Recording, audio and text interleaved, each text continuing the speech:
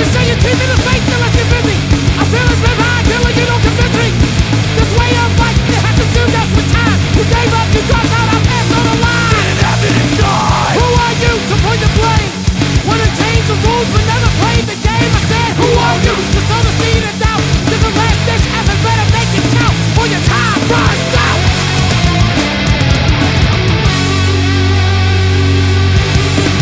Look, I never asked for your opinions or permission. You look down upon the world like it was built for your derision. Sit here to compromise, appropriate, spread your lies, claim to be an ally, you're the enemy that I despise. Now you don't show your face, you're gone without a trace. We never knew you anyway.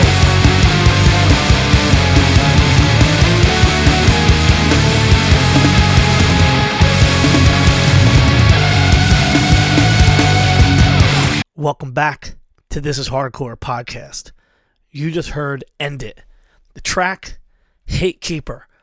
This is going to come out on Flat Spot Records.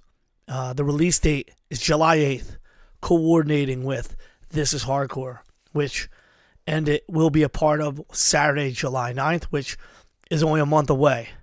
End It from Baltimore absolutely fucking kills it. The last couple times they played Philly have just murdered it. Killing the guys come up for Philly shows all the time. They travel all over. But something completely different is happening with this band and I'm excited for it. So make sure July 8th, around the time of this hardcore, you pick up Unpleasant Living and support Flat Spot Records. They got a lot of the homies on there. Law of Power, Section Hate, Scow. I mean, the goes on and on. So great label, great people, great tracks. Awesome way to start this episode out. Now, tomorrow in Philadelphia, Bobby Wilson comes with an awesome joint, Friday, June 10th. Praise. Big shout out to Andy from Praise. And Envision, they have a new record out, so they'll be out there. Contention from Tampa. Absolutely, it's so hard at any festival, Cincinnati, where you are the opening band, and you're hoping your friends go. But FYA, the start of our new year, something special happened with that Contention set. Absolutely fucking annihilated. Really excited to see them. Also, Wreck Age from Connecticut. I don't know anything about the band, but I'll be there. 7:30 at the Photo Club in Frankfurt Avenue. A lot of what we grew up around was the Photo Club, and the place is basically like a Coke bar, like an after-hours Coke bar, which was then bought by the former owner of the Barbary, who now no longer owns the Photo Club. Some beef with it, but they're letting people do all ages shows. And Bob Wilson's got one tomorrow, or today rather, if you're listening on Friday. So make sure to check it out. Right on Frankfurt Avenue before Castor in the real part of Philadelphia. Thankfully, the gentrifiers don't have the balls to go up there yet, but it'll fucking happen.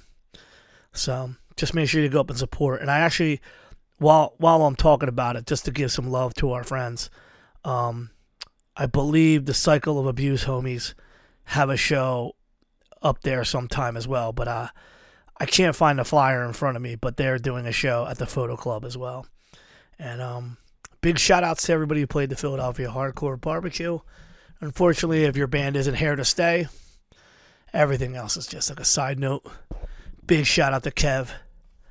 Hardcore is and always will be people in the scene getting on the stage, taking a mic, picking up a guitar, playing some drums, doing some things, and recycling the energy and giving back. And Philadelphia always had good shows. Maybe not the best bands, maybe not the most popular outside of Philadelphia. And it's only in this time that I think that there's more different, I hate the term more different. There's more than just one or two groups of people who are starting bands. And people who are now multiple people, not just one or two, but like multiple people are in multiple bands. And that's really the way a scene thrives. And so, my love to every one of you assholes, for the most part, who are in multiple bands and doing the things like starting a band. I don't even know how you fucking start a band nowadays. I'm embarrassed for every stupid hardcore band that never fucking bothered to Google. It's like, yo, you don't think you're the fucking first band that came up with that name? Just fucking Google it. But and then you have to go through the whole awkward thing. Do only your friends mosh for you guys? You're trying to put on for your homies, but the shit's whack. Fuck, God bless you guys who are doing these first shows all the time. It's absolutely outstanding work to want to continue to put more stuff out there in the hardcore world to see things continue. And for the first time in a long time, it's all young kids doing it. And the love is there. And my love and respect for them because their love is there internally to everybody. I mean, obviously I'm from Philly, so I'm going to speak from the heart for Philly, but in general. So Friday night, Photo Club, Praise and Vision, Contention, Wreckage. Monday, June 13th, at the Yuki Club, which is a completely different side of the city. Also used to be a neighborhood. Now bitch-ass gentrification is coming in. The whole fucking thing's whack. But Bob Wilson is going to be doing a show with Gag, Chemical Fix, Jive Bomb, Sinister Feeling. We played that track a couple weeks ago. Check it out. This is Monday, June 13th. Great show. Great situation.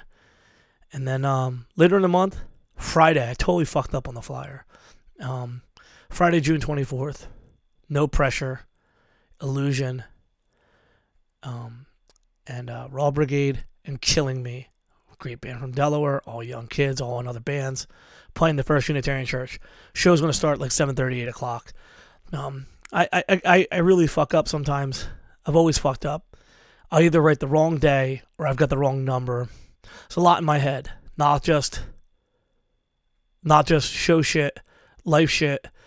And I've forever would fuck up. I would get the date right, but then the day of the week wrong. It's just like my Achilles heel. And so I apologize. And then what happens is I get this crazy chaos energy from all the people who write me, hey, this is the fucking wrong date, or dude, and I get it. My job is to be on point, and I'm not always on point. Need to say that I'm not always on point. I don't want to have some fucking ivory tower where everything I do is great, because it's not. And so I feel dumb when I fucking do shit like that, and then I gotta fucking get rid of flyers. It's annoying. So yeah, Friday, June 24th. No pressure. They're gonna fucking kill it. They fucking killed it last time. Raw Brigades are gonna kill her. Haven't seen Illusion, but fucking loved everything I heard from them. And Killing Me is another group of fantastic kids. They just graduated high school. They're in fucking bands. Dude, it's great. Great time for hardcore all over the place. Not just Philadelphia, but I speak from home because that's what I see first, So make sure this summer you're supporting hardcore. Make sure this summer you're at This Is Hardcore Fest. Yeah, it's a month away. Well, you can't go Friday the 8th because it's sold out unless you got your 3-day ticket. But you can't get any more 3-day tickets because they're sold out. The Thursday with H2O is going to be fucking fantastic. I know the kids love jumping on and shitting all over Toby and Cops and all this fucking whack shit. The same kids that if I punched them in the fucking mouth would immediately run to 911, get videos, put it all over the internet, have a GoFundMe. It's such sucker bullshit. Love H2O. Love Toby. I love Adam Blake. I love Rusty. Then they get a bunch of fill-ins. Sometimes it's Todd. I just saw Max play the other day. But H2O has a big love and tie to Philadelphia. So great way to start off the fest. The pre-show Thursday, July 8th. Tsunami. Now, they couldn't make the Gridiron show. This is the only show they're playing on the East Coast. Step It Up. Be there. Tsunami. Ezak, Scarhead. That record's good, man. They just did a U.S. tour. Ezak's still out there fucking touring, making it happen, coming back, going to work, selling canvases. Make sure to check out his episode 29. It's a while back. Love Ezak, and they're playing the fest. Carried by Six and Hold My Own. Richie from Wisdom and Chains and every fucking record label now. Fast Break, he's got his own one. Never Run, Never Will. The Rule of Three. I mean, going to give you all Richie's titles. He's putting on a split 7-inch with Carried by Six and Hold My Own, so why not just have them on the bill? Karma, great band from Chicago playing the pre-show. Gloves Off, Cody Clark, Pit Enforcer, along with Zach Barone of Carried by Six, also on the bill. Zero Trust, we had our friend Zach Thorne, who's an Agent of Man and Bulldoze and Homicidal. This is his other band, Zero Trust. We played a track from that. Fantastic band. They're on Equal Vision. You got to check them out. Kings Never Die, last episode, Danny Schuler.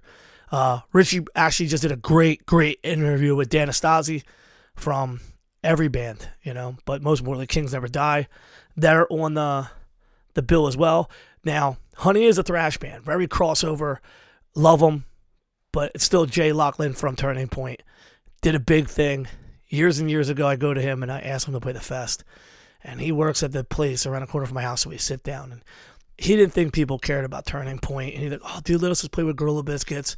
And I made him a deal that if at the end of the set, he didn't like the Turning Point set, he could punch me in the face. So if you watch the video and they start playing, I grab my glove. You still want to punch me in the face? And he shakes his head no. He did a lot for hardcore in Philadelphia. Turning Point, one of my all-time favorites. And I said it earlier, Cycle Abuse. Big Mike, Big Voice Mike. Them kids are keeping a style of some hard shit like the Punishment stuff and the Shadow Realm stuff going in Philadelphia. Great fucking band. That's the pre-show. As I said, the Marauders show with Section Hate, Queensway, Punishment, Hoods, Hangman, that's a great show. It's completely sold out. And then Saturday, every fucking band on the bill is playing. It's fucking every band you've ever wanted to see in the 90s. It's fucking absolutely great. Madball, Hatebreed, Fury of 5. Hatebreed playing, doing the 20 years of Perseverance, but more importantly, Hatebreed just playing. I've said it before, I'd love to have Jost on the show and just talk about so many awesome things he did for hardcore, so many DIY things and the way that he pushed and pursued the band. But, yeah, finally have them. So make sure you support that one. That's one of the best bills. And then the Sunday is Thursday and Terror and Comeback Kid. It's another fantastic bill. And 2-day tickets are starting to go quick. We had X amount, and we are well over the halfway point of that X amount. So we may release some more too, but because that's the way that shit usually works. So if you want to save yourself some bucks, get a 2-day pass, or get yourself a Saturday pass or a Sunday pass, or just go to the pre-show if you got the weekend party ready for the family out in the shore with Diego and Sab and all the shore warriors, all the hardcore dudes who just live out in the shore all summer. So, yeah. Busy fucking summer. Tons more shows after that. 18 Visions and we got so many shows coming up after the fest. It's going to be nuts. I'll do so much more. I'll be another fucking 20 minutes talking about the shows we have coming up. Just continue to support This Is Hardcore. Get your fucking ticket. We're a month away. I think it's important for me sometimes to lay shit out. If I don't lay it out, or at least I don't speak on it, I feel like maybe some people who are younger, maybe some older folks who just didn't get the memo, might miss out on some of this stuff. So, Saturday, June 11th, Fury of 5, playing the House of Independence in Asbury Park, New Jersey. So much to say about a band. And bizarre, but not the cliche, damn, I'm feeling old, blah, blah, blah. But, Fury of 5 graced us. Really graced hardcore in the early 90s. And did something to hardcore. I love it. Did something to hardcore. That I feel has been imitated, potentially watered down with its replication, but never been able to touch into the same formula. I mean, number one thing that I think about, it's important when we talk about this stuff, is that today's gridirons, today's Painted Truth, today's Tsunamis, yesterday's Shattered Realms, yesterday's Punishments, and so many other bands take pages, sometimes almost deliberately take pages from the Fury of 5. And yet, it needs to be said that there's just something about them. There's something that can't be replicated. In an era where the internet makes one track, like it ended Hatekeeper, immediately accessible to tens of thousands, if not more, it takes a long time in the early 90s to seed anything. Truly seed anything. And, I mean, just the output in the first 2-3 years is unequivocally unmatched.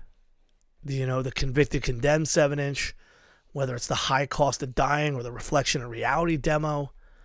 I mean, the stuff that these guys were putting out truly lived up to the name Fury of 5.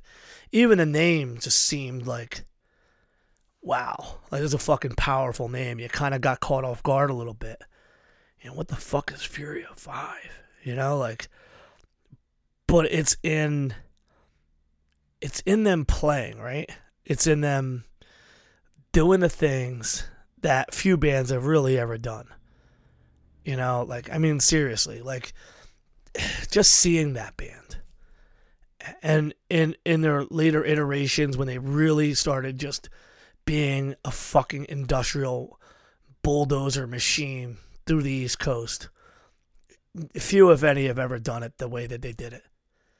And in a current, what's popular now, mindset and hardcore, definitely takes us back to spin kicks and giant pants and goofy haircuts and all sorts of shenanigans trying to build an aura from the 90s. But the shit really was real.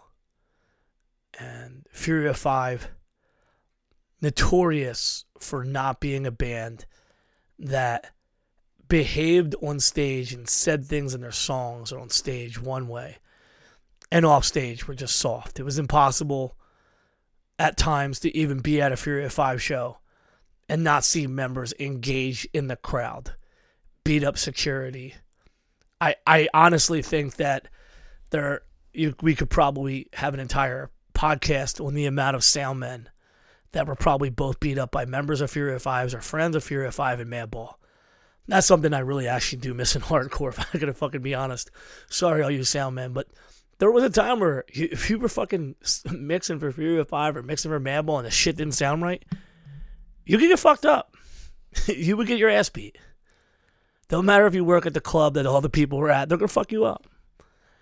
And that's not to highlight this, but it's just a funny thing, And what makes it funny is in a time where no one fights, where everything's online, few people really interact with each other in real, earnest ways at shows in public or in person to person, but everybody wants to emulate or do their best impersonation or affect a look, an image, to impose a thought that they were anything more than softer than baby shit. Really just, it needs to be said that the time when Fury of 5 started was just a bad time for hardcore, if we're really going to be honest with you.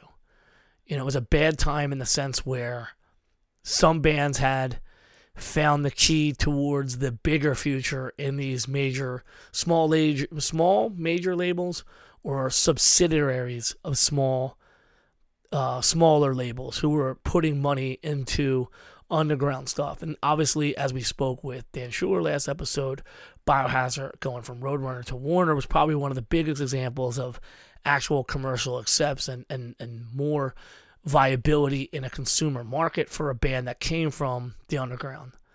But truly, shows, a regular hardcore show might have had 150 people. There was occasionally bigger shows, but the early to mid 90s had great hall shows and great small club shows. But it wouldn't be to the mid to late 90s where you start seeing, and I say mid to late, like more like 97, 98, 99. You started seeing these bigger fucking shows, and you'd even see Fury open up for, Stormtroopers of Death towards that period. But really, the bands of that era, the bands of these kids today wish to emulate. These kids already have some of the artifacts, the clothing, the old t-shirts, the recordings, but they don't have the attitude. Some of the bands have the work, but this is about what you have to do to be a Fury of 5 band. You've got to put out extremely visceral music. Just shit that is mind-blowing. I mean, not only to the fucking metronome, like this band was on fucking point and they got on stage. Bizarrely enough, I think it's interesting that I think that a band like Fury of Five, by today's standards, it might take 15 minutes for people to not feel terrified if they're a 16-year-old kid. It might take them like half the set. These kids play 10 to 15 minute sets. It might take a couple songs for kids to be calm, seeing the rage and the people that roll with Fury of Five in these fucking shows. And yet these young kids, they want to emulate this shit, but a lot of what I think is missing is the work. You know, there is a time when you eventually get your band to the point where you can pick and choose. The point where you're able to say, I don't know, man, I don't want to go all the way up to Vermont because we played a show here and it wasn't that great and we actually know a better spot. But early on in their career, and I hate that term, but early in the band's life is probably a better term for it, you have to just go out there. You get asked to play a show somewhere weird, as long as it's not like, oh no, it'll take us $900 in gas to get there and back. You can't pay us $900, so we're not playing. You got to go out in that adventure. You got to take that odyssey. You got to pack the van tight. You got to maybe slide a couple baseball bats inside the van just in case shit don't go your way. And you know, it's a shame, but I'd say leave them fucking cell phones home and go out and have an adventure. That's just not the way to be. But I feel like the bands of today are dead within a release or two, and they're off to the next thing because they don't seed themselves the way a Fury of Five would do. And yeah, we could talk about the internet. We've talked about the internet every fucking episode. But you've got to see Fury of Five play in front of 35 or 45 people in a small room to know that they are fucking the machine that they are. And that's something that goes over everybody's heads in this nostalgia look-back machine called YouTube. You know, some of the craziest shows, yeah, they're captivating, and they make people go, dude, this is such a crazy time. But there's also 50 shows where people were too afraid to mosh, or there wasn't that many people, you know? And then that's where the bands like the All Out Wars and the Fury of Fives, you know, even early on the Madballs, you know, like there is shows that happen for everybody at a certain time where they just had to keep going back and playing these places and seed themselves. Get into the psyche of the people who may not have picked up the first time it came through. First time I seen Bane was in the suburbs in Polanco Park, and I didn't think much of it. I'm not shit talking them or dissing them. I was told, oh, it's some guys from Converge, and I remember they were on some split 7-inch, you know, and that was the only track I heard. And I didn't think too much of them. Who would ever thought what they would become based upon that set where everyone just stood there with their arms folded and the horseshoe of death looming in front of them? And when we talk about Fury of Five, you know, there are people who, whether it's in the Hudson Valley or the Buffalo area or, you know, different places have different tastes, especially then. It's not all so homogenized now. It's not so easy for you to go play some small town and someone go, I never heard of this band. It's like a fucking major band. This fucking internet has allowed some homogeny and kind of like every town has the same, oh yeah, I really like this band right now, and everyone likes them, and everybody has that shirt because, you know, they ordered it online or they fucking went to the tour that was in the big city if it's a small town. No, they had to fucking go up and play these fucking places. Far away from the Jersey Shore. Far away from where the style of music or the dancing hard was accepted. They had to seed them fucking selves in. And I mean, if you look at the output, again, I keep saying it, but it's like, we're talking 2 demos in the same fucking year. 7 inches almost boom to the boom. And then, you know, they released this fucking LP. Jesus Christ, this thing's a fucking monster. There's no reason to smile. I'm going to tell you just, and I don't care how you guys feel about it because I don't give a fuck. Punishment listened to No Reason to Smile every single day on our U.S. tour. And we went over every single fucking lyric, one by one. Literally, could not get enough of that record. And that was 4 years after it was. That was like still a record that we were heralding as one of the finest, records, period. It came out specifically on a European label, Gain Ground. And, that just goes to show you. Here's a band working every single fucking weekend, kicking ass every single fucking weekend. And the people who really want to have this record come out is somebody from Europe. Now, yeah, we could talk about how, the Telling It Like It Is and the Convicted and Condemned was also released in Europe, because at the time, there's another thing that needs to be said is, at the time, this stuff was not seen. It didn't fit in the Revelation category. Didn't fit on the Rev Star. You're never going to see a Rev Star on a Fury of 5 record, that's for sure. And there really wasn't a spot in the record store between the Posse Hardcore, the pre-Posse 1979, 84, or the, forefather, grandfather hardcore, and then as this heavy, mutated into metallic, aggressive mosh anthem shit started coming out, really the only label that was like rising to huge, fast success was Victory. Although, stuff there was stuff starting to come out on other labels, which would eventually be an equal to and sometimes greater than a Victory, and stuff like Trustkill. But early on, this stuff didn't have a place. There was no place for it. And, thankfully, being from Philadelphia, John Dudek, R.I.P., from Very, always had European releases. So I had all the stuff. I mean, also, I went and seen Fury of 5, had the demo, bought the second demo literally at Beaver College show, which is like another weird thing. Like, here's a fucking show in right outside of Philly suburbs, actually not far now for those who are wondering, where the Ambler skate park that we do shows at, literally within like 3 miles was this insane Beaver College show that was like Fury of 5, H2O, E-Town Concrete. That was the last time their old bass player played. They got in a fight on stage. And it was basically maybe 150 kids in this hall. And H2O did the move. Oh, you guys should play last. And H2O played, and a bunch of Philly people left. And Fury of 5 played a giant hall to like 40 or 50 people. Me and Steve Bush had to walk a couple blocks to get to another bus because it was way past the West Oak Lane. It was actually outside the city. But I'll never forget that show. I'll never forget walking up and buying the second demo from Stickman sitting right there. And that's something else to think about, is like, here's a band who has a demo. They've got records in Europe. They're still trying to seed themselves. So No Reason to Smile comes out. And yeah, like if you were going to New Jersey shows, and I've seen them in places that are small as shit, and I've seen them up in their own area. I mean, dude, some of these Fury of 5 shows in their hometown, beyond legendary.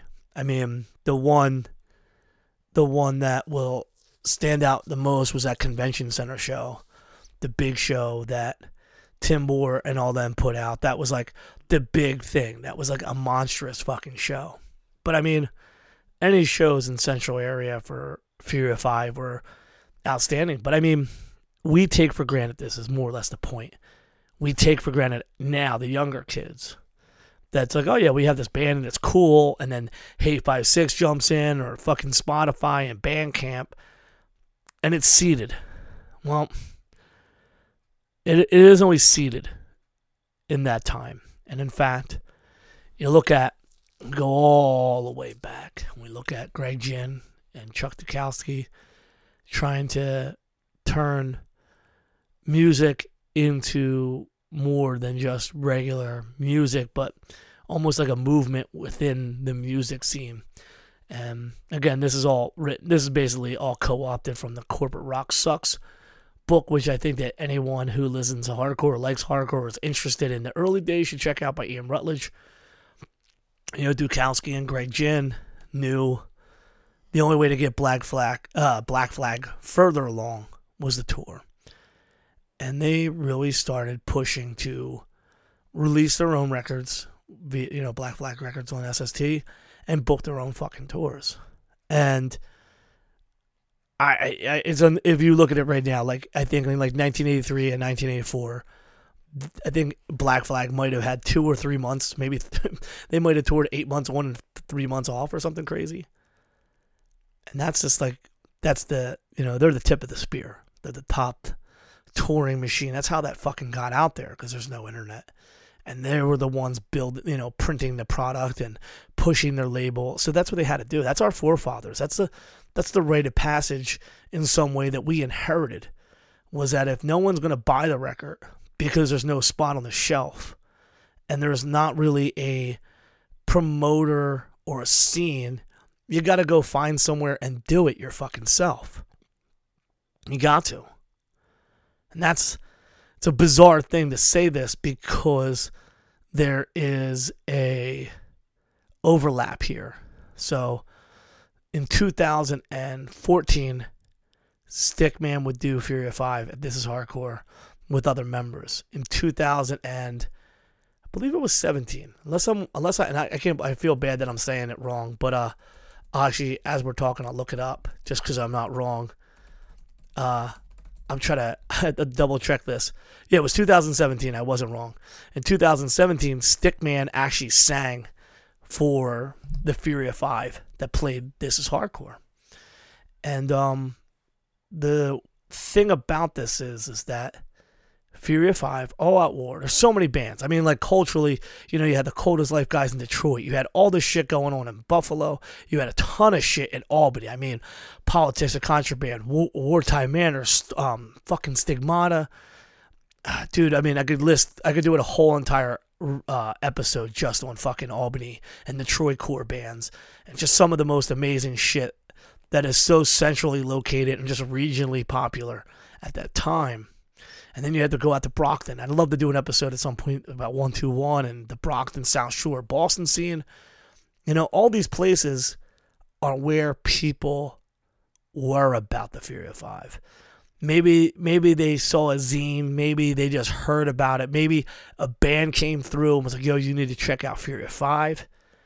But alongside that was the 25 Till Life gimmick. Not the guys, I'll leave them out of it. But I mean, with Rick, again, I'm talking about Fury of 5, so I don't want to extol the virtues of this cocksucker too bad. But the one thing that he did that really did make things a little easier was that he was hustling like no other. Very much in a fucking goofy version of a Dukowski or a Gin kind of way of self-releasing records in the Gin style, and also Dukowski of making these different points of contact from fucking Maine all the way down to Northern Virginia to West Virginia to fucking all the way to Erie, Pennsylvania. It was very much a tract, like a groups of like shows and places, in Pennsylvania, it's CC's and there's Stroudsburg, and we've talked about that a million times. I don't beat that up. Jersey, but like it was the other places where Rick was able to link up with people, all over New Hampshire to everywhere, Long Island, Connecticut. I mean, these are the places where it's not this is a discussion on the chicken or the egg, because they almost are overlapping each other. Fury of 5, 25 to Life, the Bulldoze demo, Madball, the rise of VOD, Earth Crisis, Blood for Blood, all the stuff that we've talked about on the show are all sort of happening around now. So there is people that are waking up to this different stuff, stuff that isn't going to be like Revelation Records, as we said, or isn't going to end up exactly going to be picked up for Roadrunner right away, even though eventually VOD and Madball would. Earth Crisis would eventually go to Victory and then other stuff. But this is like the beginnings of a scene in its own right, or a mutation, or a amalgamation, whatever term you want to use, where hardcore is changing, styles are changing, and people are starting to wake up to this shit. And all this stuff is starting to happen. And there's so many bands. I mean, there's small bands like Inner Dam. There's a ton of stuff from Connecticut. I mean, I could go on with names and names of bands forever that made a place, And obviously we have a big love for the Castle Heights stuff, the Long Island stuff, the North Jersey stuff. Fucking covered so much of the shit already. So I don't want to overlap and talk about it too much. But when it comes to Fury 5, they were just tighter than everybody else. Their presentation was fucking serious. I mean, it needs to be said that people who look cooler on stage are going to get more people to watch. It's the way it is. It's the fucking way it is. You get a bunch of fucking ripped, tattooed maniacs on stage, and they're playing the devil's fucking music, and they got a whirlwind in front of them, or they're just playing some shit that you've never fucking even could think of. I mean, it's a great term, but it really was a fucking fury. It was fucking on the dime. Those guys would stop. I mean, a lot of the bands were equal to the task of being very professional, very on point, but it needs to be said that the live set from a Fury 5 set was just fucking unbelievable. And if it was anywhere where they had some homies that would drive, that would fucking, you've got half a dozen to a dozen of their own fucking people literally making the noise on the floor. That's something else that I think these kids got to understand. It's like, you go somewhere and you bring your friends. They mosh for you. You go to someone else's town, you run that fucking floor in the front. Someone comes from out of town to your fucking floor, you run the fucking front. Make them step in the back. That's just the stuff of the old days. These younger kids, they just go ahead, they click download, put the shit up there. Boom. 2,000 people just heard this track. We're kings. We just sold all this shit on fucking, Big Cartel. Woo, this is great. Some kid from Europe said he wants to do our demo. Woo, we're set. No work. No blood, no sweat, no tears. That's not how it was. And, there builds reputations. Reputations for fights, cruise shit, chaos, promoters getting jacked up because they weren't fucking trying to pay bands, trying to ask bands from out of town to sell tickets. All this shit is just not even a thing anymore. So maybe some of this is for the young kids. Maybe some of this is for the old people to get their laugh nostalgically. Say, God damn, I remember that pain in the ass shit. Or I remember that. But it just needs to be said that we're all following someone's footprints. Someone did work. Someone did something. Or multiple people in multiple different times had to do a semblance of what was already done. Whether we're all children of the Dukowski tour patterns, or is it just common sense? Organically, you look at the way you would play in the East Coast, and it makes a lot of sense to make sure that you're playing in New York and New Jersey and Pennsylvania, and you still like to get out to Connecticut, but is there enough people to go to New Hampshire? I don't know. Fuck, do we hit Vermont and Maine? Do we have time? I mean, how about the fucking crazy assholes who go to fucking New Brunswick and fucking Canada? That's just, the world's your oyster if you really want to be some fucking Lewis and Clark type shit. When you want to go out there and you want to play and you want to make your band known, it's not, even in 2022, it's not the fest that you play. It's not the people that you follow, that you retweet, that you share. It's the fucking people that see your dumb motherfucking band that weekend. That's what Fury 5 did. That's what all these bands did. And that's why they're seeded into the fucking subconscious of hardcore to this fucking day.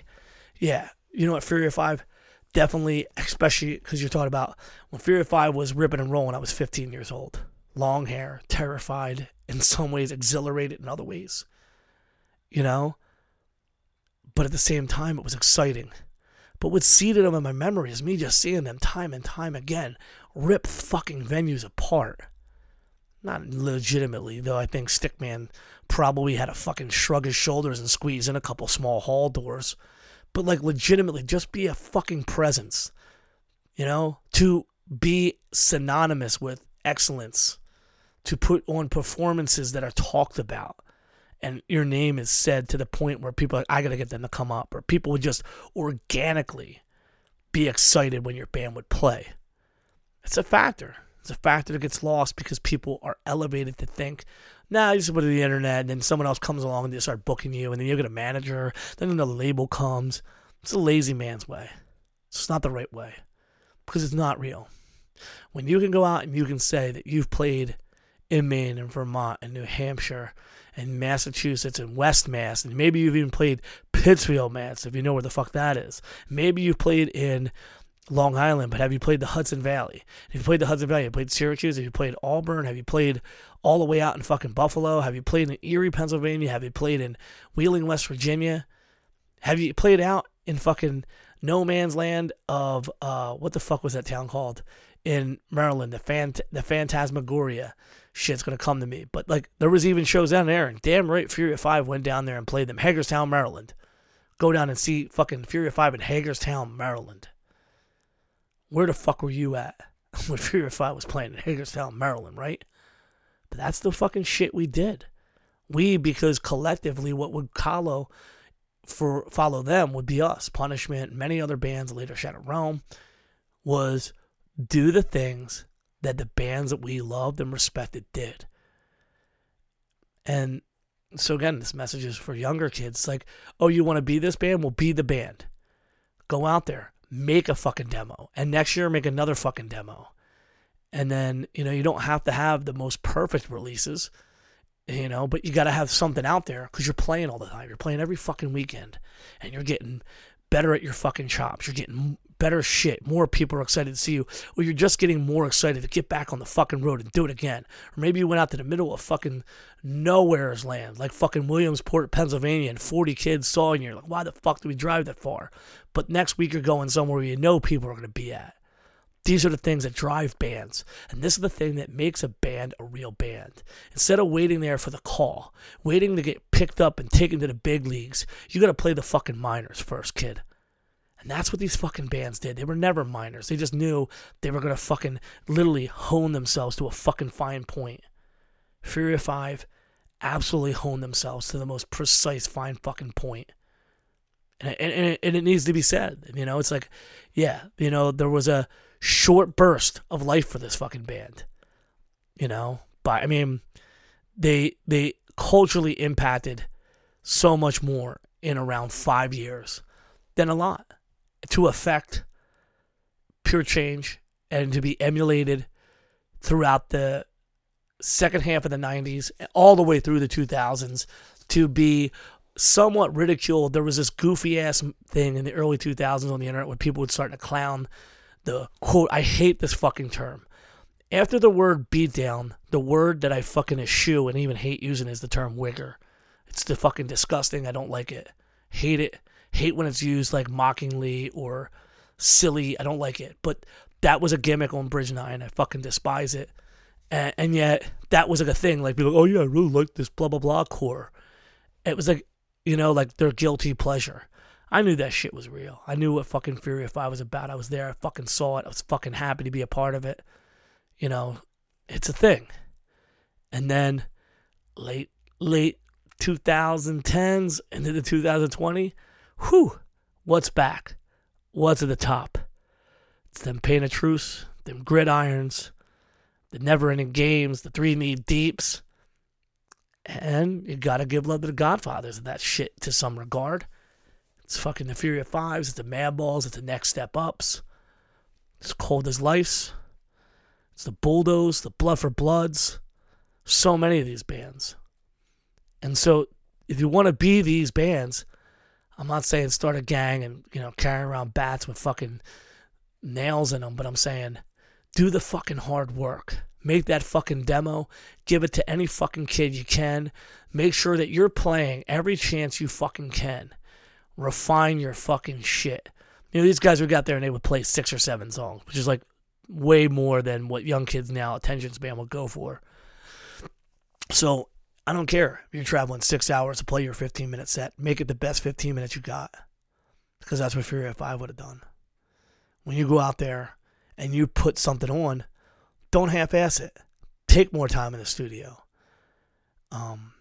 Just seeing Fury of 5 on Instagram conjures up images of stuff that John Cooper and the dudes from New Jersey would tell me about Fury of 5. And I know, having been in a band with an ex-member of Fury of Five, Chris Rage, you know, we stole their process. Shadow Realm did, you know.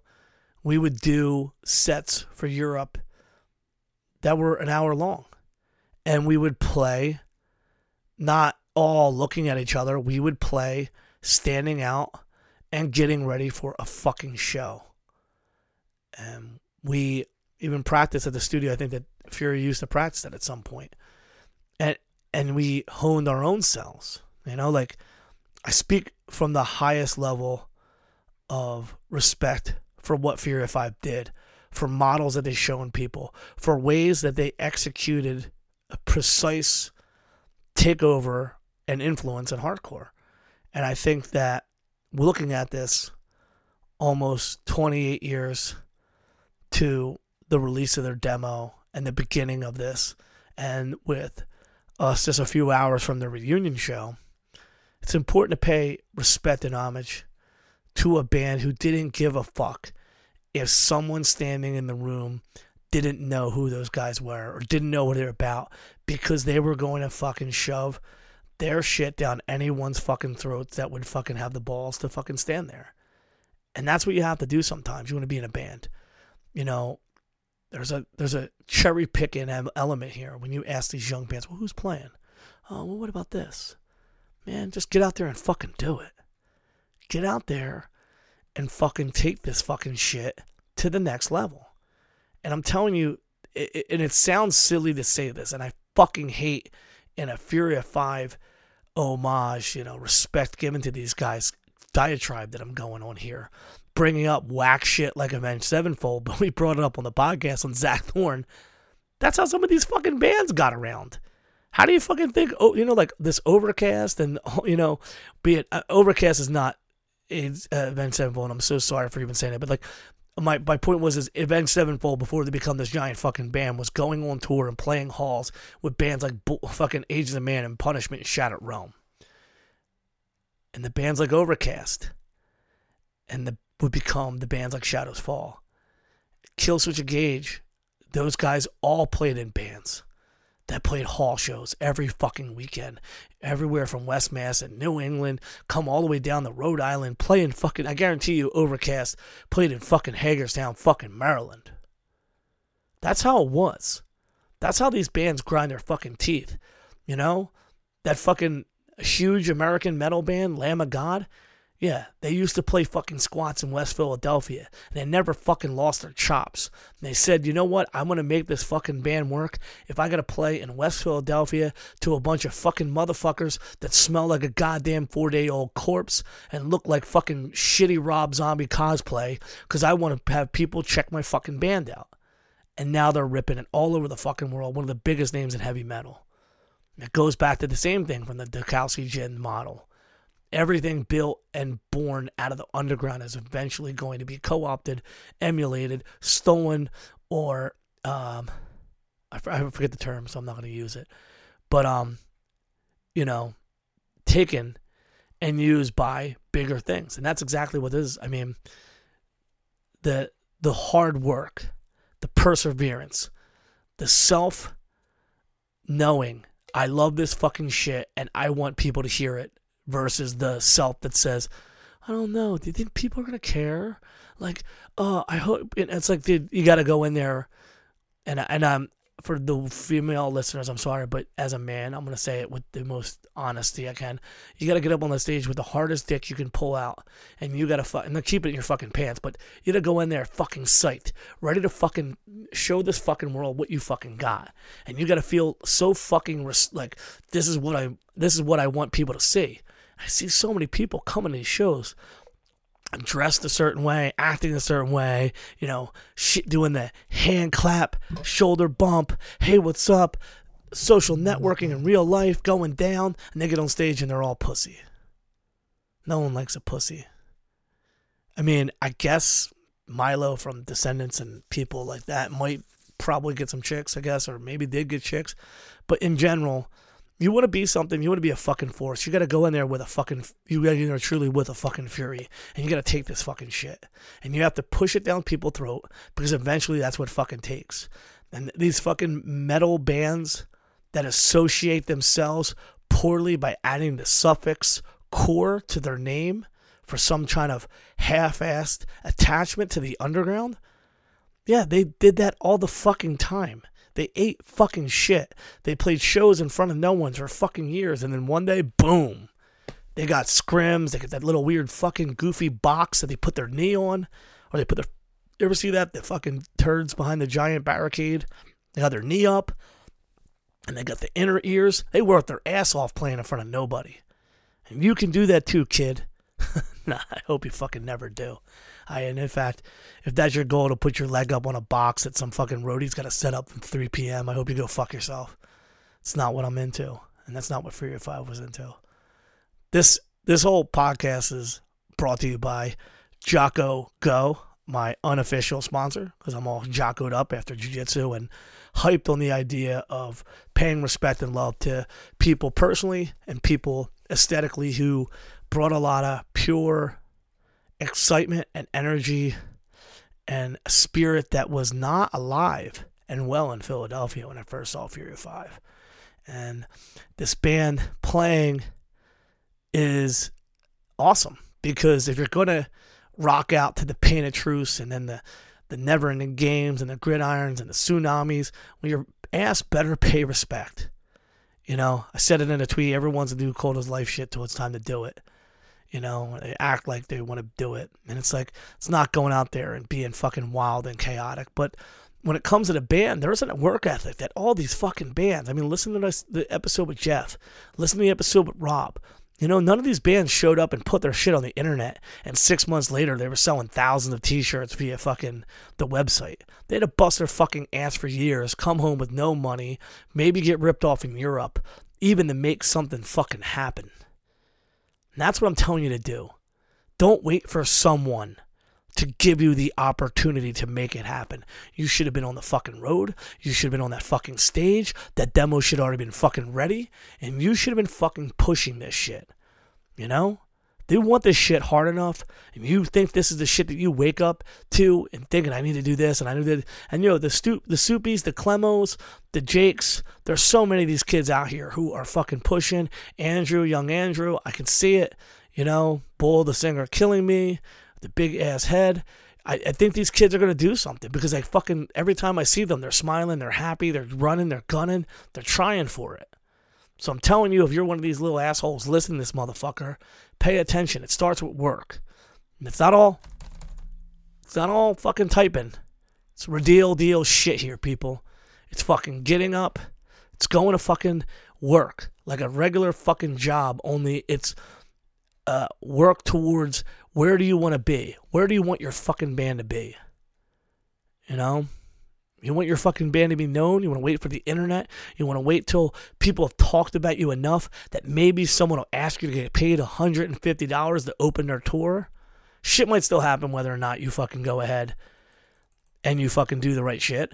But the thing is, put the fucking destiny in your hands. And if you think you're playing shit that people might not be into, fuck it. If you play enough times, and you're good enough, and you put on the fucking performance in your fucking heart, it will fucking seed. It will fucking seed. There's never been a half-ass Fury 5 set in the history of Fury 5.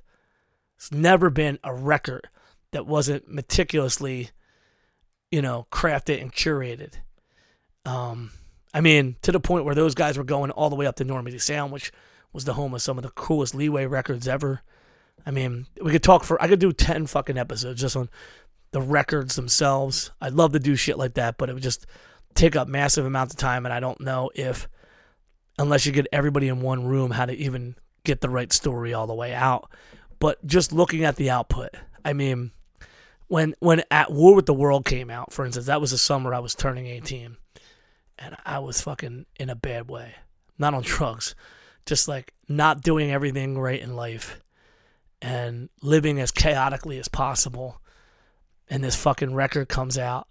I remember getting the vinyl. I remember it being distributed in America through Victory. But it being a Century Metal release. And us having it early because of that. That was the record that the people who didn't go all to the shows, the people that didn't do the small hall shows so much. They started picking up on what Fury of Five was. And I remember that was also the year that people really started actually paying attention to Madball more than just being like, oh, that's some thug shit.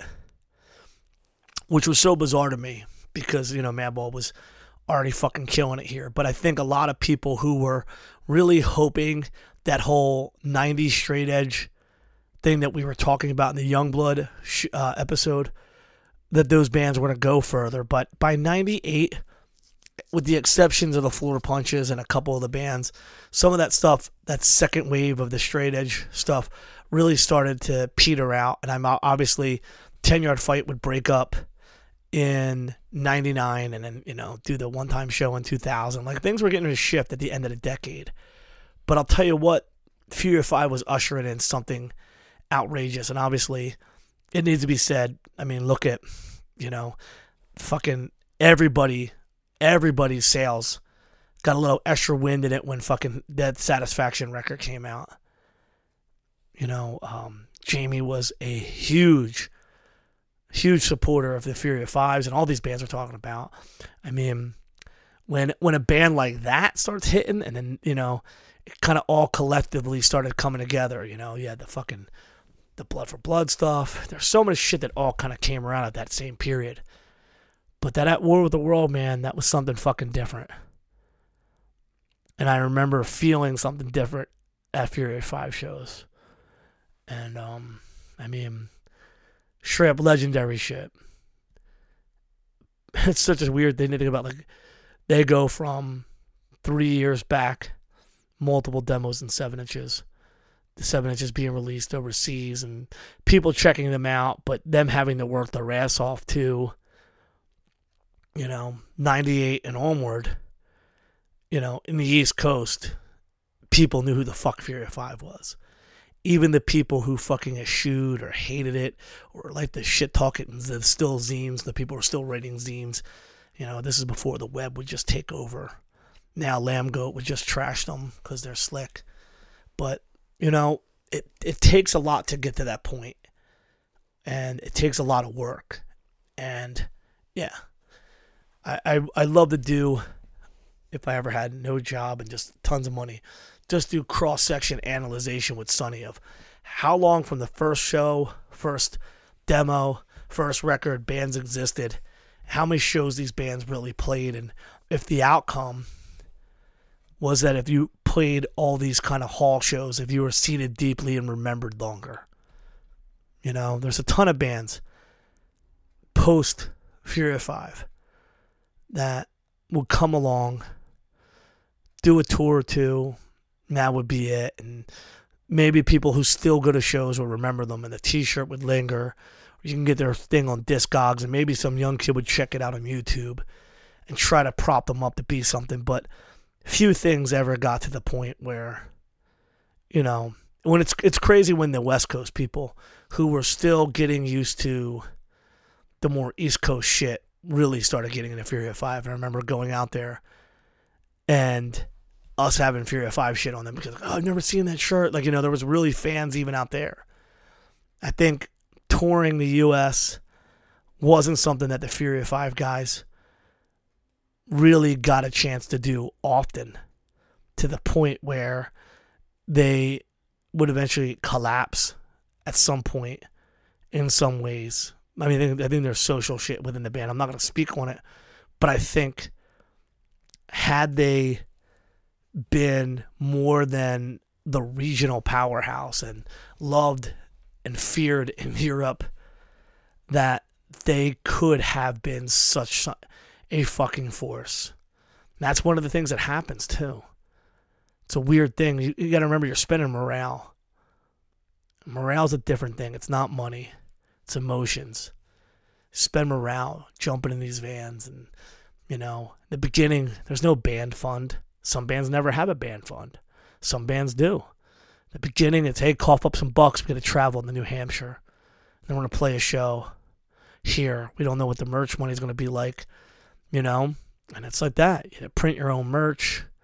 These fucking merch stores, none of these fucking websites. Some motherfucker's got to find some Jim or John fucking A1 t-shirt motherfucker in their town, get their t-shirts done. He ain't fronting them. He wants his money up front. They're going to make their money back. I mean, obviously Jeff TDT and many people coming to New Jersey, New York, etc. But a lot of these bands didn't have that shit. You know, go find somebody who would print t-shirts till it became very fucking, I think almost the market got oversaturated with the local guy who does the hardcore screen printing t-shirts. But, you know, it's hard. You go on these trips and the van breaks down. You go on these trips and the promoter doesn't pay you. You go on these trips and the show was cool, but kids left before you guys had to play, or everybody stood outside. And, you know, there's always some hubbubs. There's always some bullshit.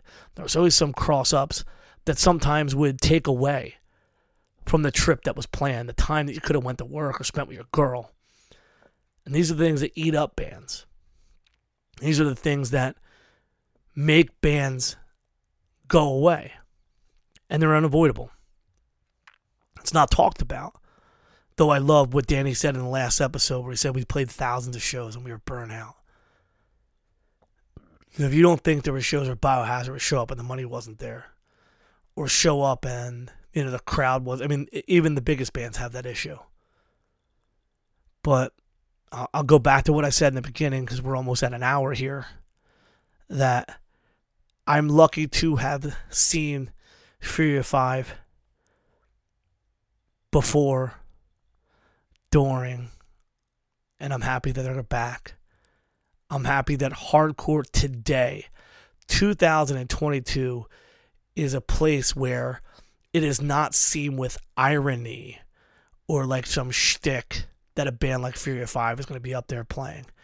And that there's kids who are kids, 17, 18, 19, who literally love this shit and are excited for it. And I've talked to people who, yes, they want to see Hatebreed. Yes, they want to see Madball. But there's people that are so excited to see Fury of Five at This Is Hardcore, which is a month away. And I couldn't think of anything better in my life than if I'm going to do Hatebreed, to do Hatebreed, Madball, Fury of Five, Killing Time, All Out War, Wisdom in Chains. Like, that's the stuff that reminds me of my old days where I would go to the show and see the flyer and collect it, or grab it from South Street, put it on my wall and glue. I have a big piece of cardboard that I used to stick on my walls because we move a lot. With all these flyers, I had so many flyers with Fury of Five on there. You know, we don't say heroes in hardcore punk because I used to talk to Jay Fury a lot on the telephone and wrote them letters and stuff like that. And, you know, you learn to meet the people in your bands, and you learn that you're a part of the community that these guys are helping to build up. So you're a fan of their music and you respect them, but you also end up becoming friends of it as well. And that's something that is different than in the metal world. But I'd like to say that Fury of Five and so many of these bands have a blueprint that kind of gets lost in the internet shuffle. We just skip to the next song, or you watch the YouTube video for Do or Die, or maybe you just have that gif of Stickman moshing in the Do or Die video. But at the same time,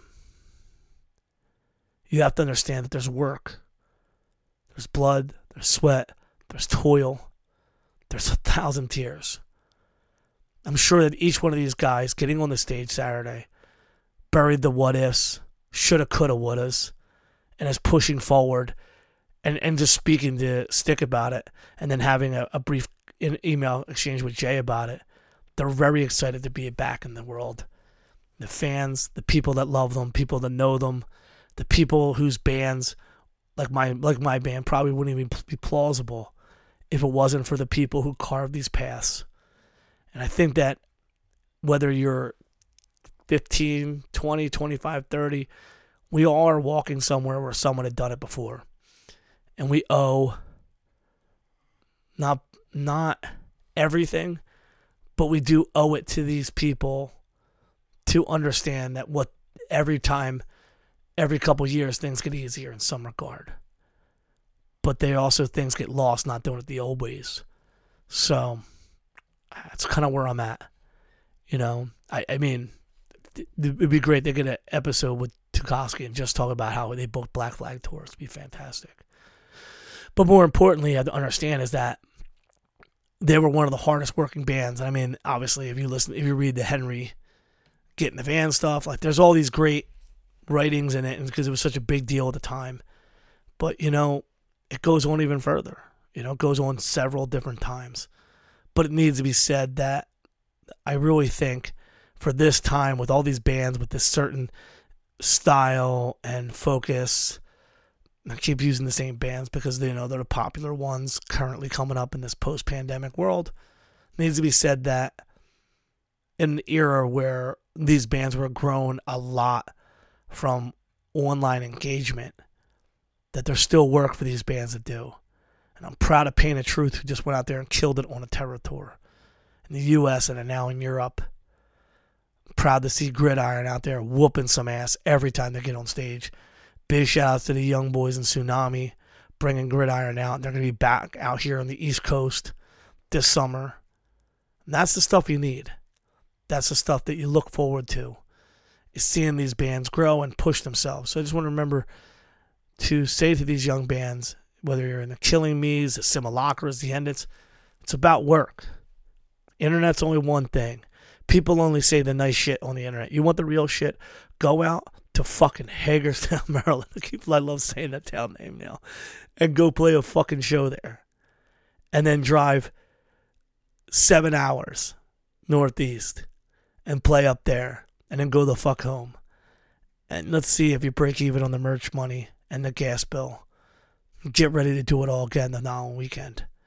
Because that's the kind of shit that the bands that you guys are capping, the Fury of Fives, the Cold as Lice, the Blood for Bloods, all these bands did weekend after weekend after weekend. And we're lucky. The Northeast is unparalleled in its opportunities with really good scenes within 2 to 3 hours away. And I mean, we have the most populated hardcore scenes so close to each other in the entire country, so we have it easy for this weekend warrior status. So it is something that is conveniently more accessible in the Northeast corridor. And it needs to be said, because I do know there's listeners in California and Texas and the Southwest. For you guys, you got to make it organized. You got to make it strategic. Pick a window, hit 2 shows, come home. Try to do 2 weekends away, 2 weekends at home. Build your name up, trade shows, make it fucking happen. If a band's coming to your town, represent for them. Another thing to be said about Fury of 5 is them motherfuckers were in the pit for all their homies. In June of 1998, I did a show in Juniata Park, American Legion Hall. All Out War played. Everyone was excited. Stickman, Jay Fury, step into the circle of the pit as All Out War starts the intro. And you know what that sounds like. And when that dun, dun, them dudes were stomping on it and literally wrecking the entire crowd. This is in 1998. The record's out. Just by them walking into a room in most places in the East Coast, people knew who the fuck they were. They didn't have to fucking mosh for All Out War, but the point is they're fucking Fury of 5. And they're going to fucking represent. And they're going to be the ones up front in Philadelphia destroying anyone in their way. And that's the kind of shit you have to do sometimes if you want people to take you seriously and get to know who the fuck you are. You got to be the person up front, moshing harder than everybody, even if your band's the most fucking popular band right now, or the band that's coming up, or the band that released that fucking record that everyone's talking about. And that's the shit that makes you something in hardcore. The person who's the kid on the stage and the motherfucker in the pit. If you can do that, you still might not be Fury of 5, but you'll be well on your way. Thank you for listening. Be sure to check out TIHCpodcast.com. There won't be any show notes besides links to end it tonight. Make sure you check out Fury of 5. The show sold out June 11th, but they'll be playing Saturday, July 9th with Hatebreed, Madball, and a lot more. Thank you to everybody for constantly supporting. It means a lot. And I did not have a specific game plan for this week besides being busy as fuck And probably going to ask someone to help me start scheduling some guests, so that way with the 7 other tasks or whatever the fuck I got to do that day, I'm thinking ahead and starting to coordinate so I can get more interviews and less diatribes that make you go, why the fuck is this idiot still talking? But thank you for those who's still listening. Make sure to check out that Post America podcast. That was absolutely fucking fantastic with Dan Astasi. I'm such a fucking retard. I got so fucking busy. I'm sorry to Zach. I'm 185 miles south. I wanted to say something about the Madball shit. That Madball episode is unfucking believable. Check that motherfucker out. I love that fucking episode. We're going to have to start this shit again with fucking Broad Street Breakdown. I might have to fucking start this shit up. This motherfuckers better get an episode out. I don't want to hear shit from these guys. And I gotta say, rule 3, we gotta step it the fuck up too. Richie, hopefully you're getting over your shit. We gotta get a fucking episode out soonish, motherfucker. People want it. Alright, G, talking to you too. Look, I rambled enough. Much love to everybody I talked about positively on this episode. And if you're still listening, this is the track that I still fucking love. I mean, I love all their tracks, but I'm going to end this shit with Fury of 5 and Want It All.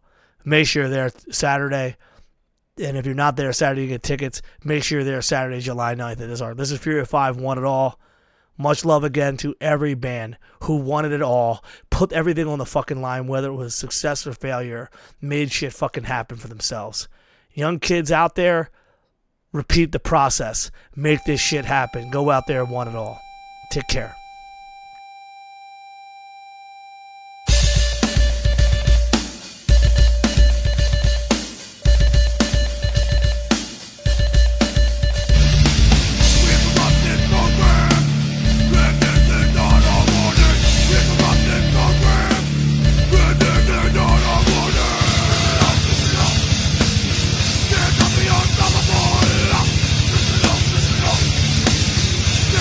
Unstoppable.